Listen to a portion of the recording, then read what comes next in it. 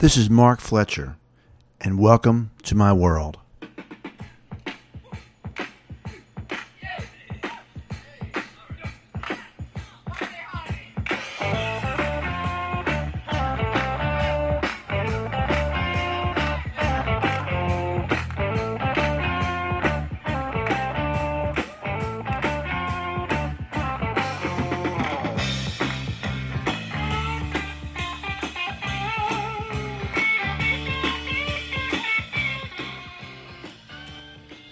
Welcome to Southern Tales, Tall and Otherwise.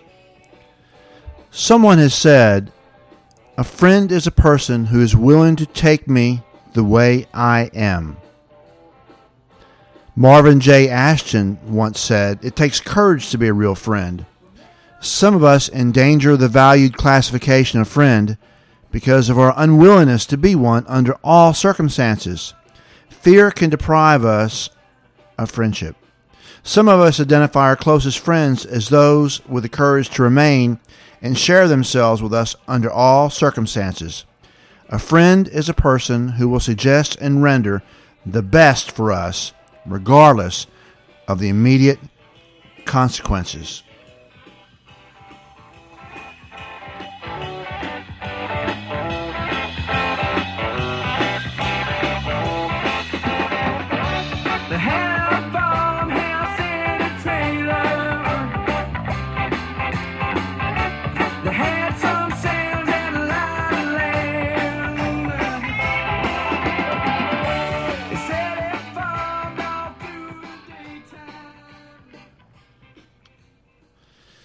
Southern Tales, Episode 4, Tony Assemacher. This week on Southern Tales, we admit the obvious. There's no way to continue if I don't talk about Tony Assemacher. And yeah, you guessed it. This is one of the names that I don't have to change. I mean, he's mentioned in almost every episode anyway, or a lot of them. I mean, Tony's just a fixture. Even though we were only together for maybe 2.5 years, it was probably the most critical 2.5 years of my life, it seems.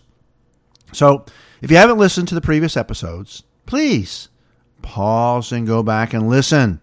I keep telling you these stories are meant to build a foundation about the people and personalities, places. You know, all this stuff that goes just to paint the picture of just all the craziness, stupidity, sex, drugs, death, lots of rock and roll. I'm the one who came through all this. These are my stories. Some of them I've heard, and I'm still here to talk about it. A lot of the guys in these stories aren't. And while there may be some disputes about the actual facts, this is the way I remember it. In my opinion, every goddamn word is true. So, we get to Tony Assemacher, and you go, who is Tony Assemacher? And why is he so important? You know, previously we've kind of talked about how my personality and my thoughts and thinking was formed, and it kind of all started for me when he moved down the street from me during 5th grade. And since we were the same age and rode the same bus for an hour every morning and an hour every afternoon, it wasn't long before we were together all the time. You see, we lived way out in the sticks on the United States Army Ammunition Plant Reservation. They had an area called Q, Area Q. It stood for quarters, don't get cute with me, where there were 32 houses where all the key personnel who worked at the plant lived. My father was a chief safety engineer, and that's where we lived. Most folks rotated in and out every 2 years or so, as was the Army way, and Tony's father was one of these. Not long after he moved into the area, Doug, the neighborhood bully, stole my bike again. He did this about once a month because he could. He was a bully, like I say, and I was a dork, like you know. Oh, he didn't do anything real bad. He'd usually throw it down a hill into a field, and I'd find it a few days later, and I'd walk down there, and I'd fetch it and bring it home. Anyway, Tony hadn't been there long, and he saw what happened, and Tony, confronted Doug. I don't think he really hit Doug. He might have hit him. I don't remember exactly, but he let Doug know he wasn't scared. Doug was much bigger than Tony, who was a little smaller than me. One thing Doug figured out, because he was a smart boy too, he didn't want none of Tony. Knocked me out. I had no idea that just by standing up to somebody and letting them know would back them down. So Tony and I were best friends. And we did everything together. I mean, we went to the pool together. We walked in the creek together. We went in the woods. We collected turtles and snakes and frogs and all kind of cool things. So there's all kinds of stories. Like the story when Tony and I and the neighborhood kids used to play football in Fred Mullen's front yard. Fred's father was the CO, and Fred was a couple of years older than us. He was a pretty big guy, too. And there'd be 4 or 5, maybe 6 of us. If we didn't play 3-on-3, we'd play something called schmo, where somebody get the ball and everybody try to hit him. It was kind of fun, I guess. But one day, in the front yard, we kind of rolled past some Yellow Jackets, and we discovered a hole in the front yard where the Yellow Jackets were emanating from. That means they was pouring out of that hole, right? So Tony and I mean, we were pretty smart. We said, we got to do something about it. So on this day in particular, we decided to go together, run up to it, and put the football over the hole. Seemed like a really great idea, didn't it? Unfortunately, the next day, when we wanted to play football, there it was on that hole full of Yellow Jackets. We decided we needed to play football that bad anyway, so the ball stayed there.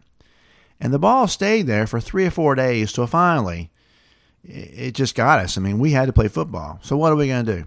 Well, nobody wanted to be the person to pull that football off of that Yellow Jacket hole. So Tony and I, being best friends, decided we would hold hands and run as fast as we could, and one of us was going to kick the ball, and we'd run down the hill towards his house. And so we did. I forget who actually kicked it, but we decided that in advance anyway, and so we started running. And the minute the foot hit the ball, we were both completely covered with Yellow Jackets. I've never seen anything happen so fast in my life. And we were running away. We went down a big hill, down his driveway, into the back of his house where we were hitting and slapping and stomping and screaming. And we grabbed the water hose. We were spraying and going crazy, all kinds of things. The truth was, we'd both been stung about 20 times. But, you know, we did it together. And that was cool. And I guess out in the country, there's all kinds of critters. And like I say, we used to collect. We had window wells where we'd keep our turtles and snakes and frogs and stuff. One day, we were in the woods, and 3 of us, I think Kevin was with us, and I happened to see this beautiful box turtle by a tree. I was kind of leading the group, and I leaned over to pick it up. And while I was bent over looking at the turtle, I heard Kevin and Tony start screaming. I looked back between my legs, fortunately I didn't stand up, and saw them running. I heard a buzzing noise and then peeked above me and saw a long black line. I'm not kidding you. It would look like a rope extending from right above my head in the tree all the way to them boys. I mean, and the rope kept getting longer and longer. It was bumblebees. They completely missed me because I'd bent over. I slowly crept over to my right and stood there and watched that black line. I did not get bit once, but they took quite a hit. Heck, you talk about all the critters and everything. We had one window well full of toad frogs one time, little baby toad frogs actually, and they were all pretty small. And one day we came home and there was this big black chicken snake who had somehow found that window well and was having him a big time. He'd ate probably 30 or 40 toad frogs. Pissed us off. Tony grabbed that snake out of the hole, and we cut his head off, and then we sliced him open. And this is no kidding. It must have been like a Jonah and the whale kind of story, because about the first foot inside that snake was full of live toad frogs. From about a foot down, they were already dead. But imagine what those toad frogs told their buddies when they got out of there. I mean, that's how some of these stories happen. I mean, like the Jonah and the whale thing. It could have been something like that. But anyway, there was critters all around, and we were outdoors kind of folks. We used to go camping. We did some survival campouts where we wouldn't take hardly anything with us, but like matches and a fishing rod or whatever. One time, Tony and I went on a 3 or 4 day mission to Pine Lake. It was pretty far away, maybe 5 or 6 miles, and I think my dad dropped us off out there, and we had a tent. You know, it was during the summer, and with BB guns and some matches and a fish hook, we figured we'd be just fine. Let me tell you, we weren't just fine. We didn't catch a fish. On the second day, we finally killed a blue jay, and we got a fire started, and we roasted a little piece of blue jay meat over the fire. Yeah, it didn't go so well. I would not recommend eating a blue jay. Didn't work out so well. I think we wound up somehow finding. I think Tony's dad came and checked on us like that next day, and we decided we might want to go home. The whole survival thing didn't go so good. I'd mentioned Fred was, I think, 2 years older than us, and he had a buddy, Marvin, who was a year older than him. So let's say me and Tony are 11, so they must be 14 and 15. And we learned a lot from those guys because they were really the modern-day outdoorsmen. I mean, they knew everything about set up tents. They had all kind of cool equipment. And, you know, Marvin was kind of a scientist, and Fred was just a good all-around guy. But they were older than us, and they kind of took advantage of us. The 4 of us one time decided to go camping. I mean, it's during Christmas break. I don't think I'd ever watched a weather report or anything, but Tony and I, we were into roughing it. We didn't think we needed a whole lot of equipment. Well, Fred and Marvin, we walked about 2 miles, I guess, out into the woods near the creek and set up camp. They had a tent. They had a kerosene lamp. They had all kinds of really cool gadgets and different things. And Tony and I he had a sleeping bag, and I'd brought a blanket. And that's basically all we had. I did have a can of beans that I brought with us to eat. So it gets to be about 30 degrees, 7 or 8 o'clock at night. Fred and Marvin are cooking steaks over the fire or something like that. It might have been hamburgers or hot dogs. Even hot dogs would look like steaks to us because we had a can of beans but no can opener. We couldn't open our can of beans. And we asked the boys if they would borrow something, let us borrow something. They said, nope, you guys are on your side of the fire, we're on ours. In fact, they didn't even let us get too close to the fire, which, you know, they kind of mentioned we should start our own fire, but we didn't have anything to start a fire with. I think we wound up using a knife to stab the can, 100 times. We finally squeezed some beans out. No big deal. Not a problem. Those guys retreated to their tent. They had the kerosene lamp and all kinds of cool gadgets in there. And about 10, 11 o'clock at night, it dropped another 10 degrees. It's probably 20 degrees outside, and it starts snowing. Tony and I had managed to figure out we would huddle in one sleeping bag together with a blanket, but it didn't matter. It was freezing, and we were dying. We started screaming at them to let us in the tent, and they wouldn't. I said, boys, y'all need to learn a lesson. Well, we were learning a lesson. So we took our BB guns, and we started shooting into their tent. That was all fine and good until they started shooting back. And when it's 20 degrees out, it's not a good time to get hit by a BB. So Tony and I did the only thing that two smart outdoorsmen would do in a situation like this. At 2 a.m, we hiked the 2 miles back through the woods to our house. And that was the end of that successful camping trip. And another valuable lesson learned. Don't trust the older boys. We used to invent things to do together. And there was a show on at the time called Alias Smith and Jones.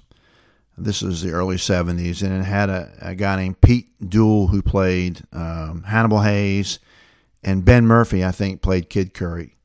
We were entranced by the show, and the whole story about them trying to get the governor to give them clemency or whatever, and they were outlaws. It doesn't matter.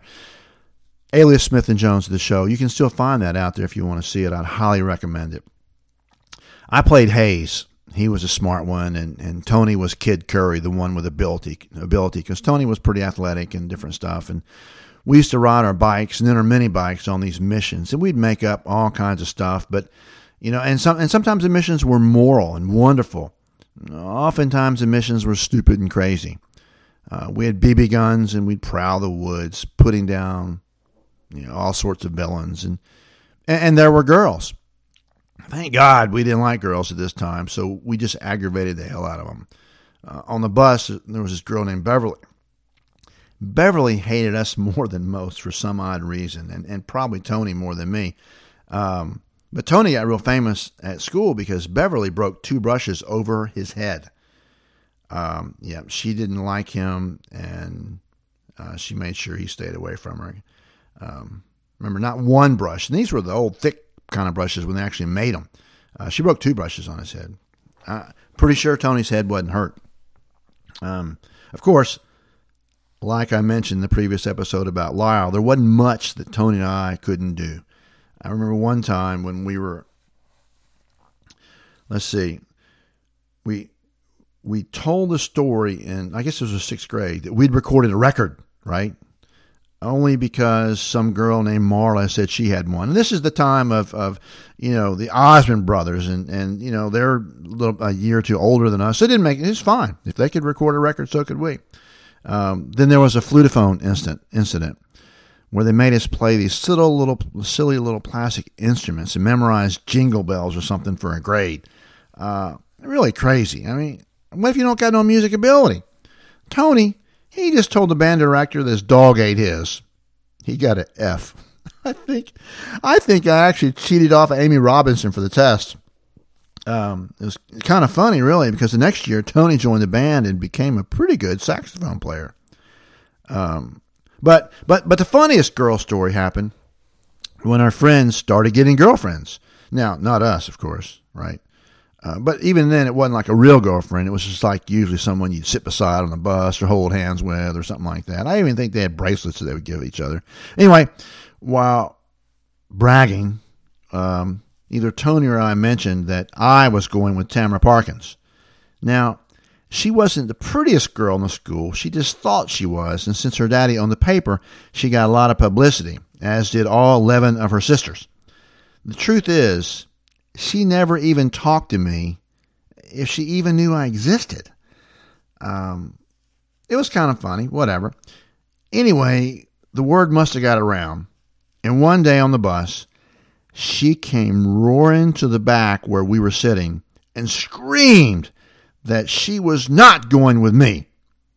I was stunned. But Tony told the kids in the back, she just broke up with him, meaning it must have been true. Kind of funny.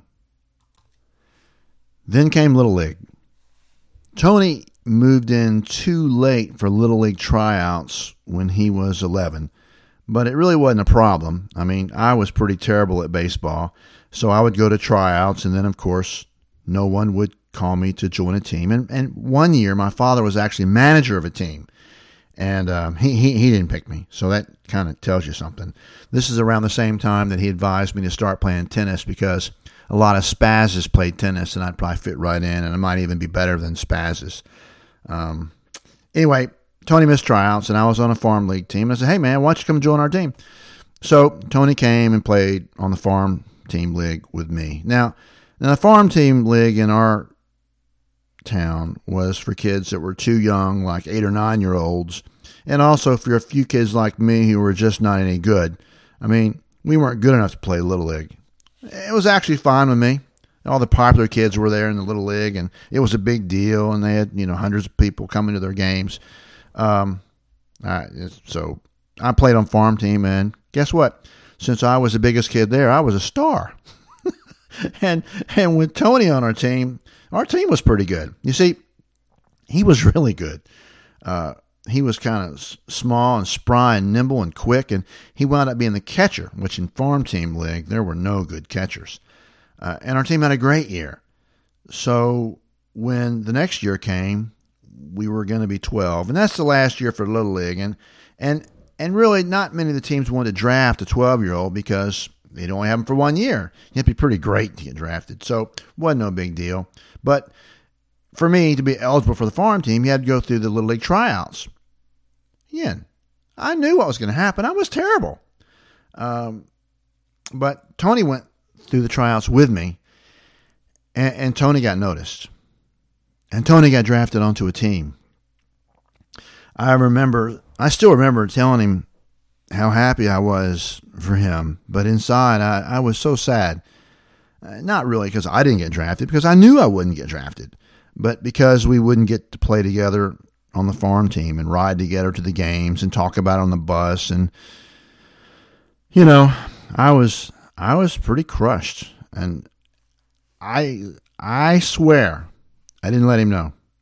I knew it would be cool to be in the Little League and get to wear those cool uniforms and be with all the popular kids and all the neat stuff that goes along with it. I think they got like free drinks after the game and stuff. This is before Gatorade, so it wasn't Gatorade. It was probably like, a Coke or something. But, I mean, really, there'd be hundreds of people at Little League Park. It was a big deal. I mean, the newspaper would cover the games, and you'd be in the paper and all kinds of stuff. And at the farm team league games, I think my parents used to just drop me off or drop me and Tony off, and that's sad. But there weren't any other fans there either. I mean, if somebody's dad coached a farm team, he would be there maybe. Come to think of it, I don't think there were bleachers. Heck, there weren't even fences. They just had a backstop and a little wooden bench. One of those kind that if you lean back, the whole thing fall over and all 10 guys fall off it. It didn't really matter to me. I kept my stats and all kind of stuff. And to me, it was a hell of a time crushing those 8 and 9-year-olds. I mean, being a spaz and everything. But anyway, Tony was in the Little League and I was going to play farm team or whatever. But the next day, Tony came over and said that he turned down Little League. He turned down Little League. Every kid's dream. Secretly my dream. It'd been great if somehow one day I would have got drafted onto a Little League team. But I never did. And he did. And he told me, really, he said, man, I'd like to play. I love the idea. But, I'd rather play another year of farm team ball with you. That day, I learned what a true friend was, and I knew how special and rare a true friend is. A few months later, Tony and his family moved away. I never saw him again, but I am pretty sure that Tony Assemacher is still my best friend.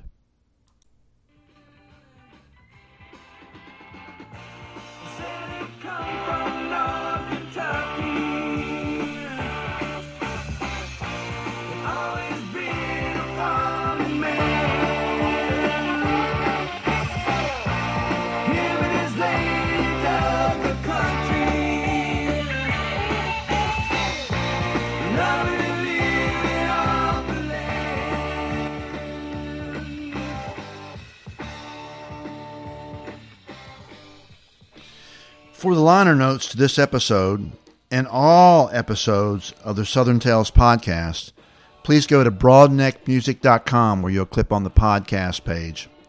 Here you'll find out more info about this episode and maybe some more depth about it. You'll also find out more about our kick-ass theme music from T.R. Crooks, a little band from Paris, Tennessee, recorded in 1977. There's a contact email address there, stalespodcast@gmail.com. Here you can let me know how you feel about it. You can ask questions. You can even tell me your stories.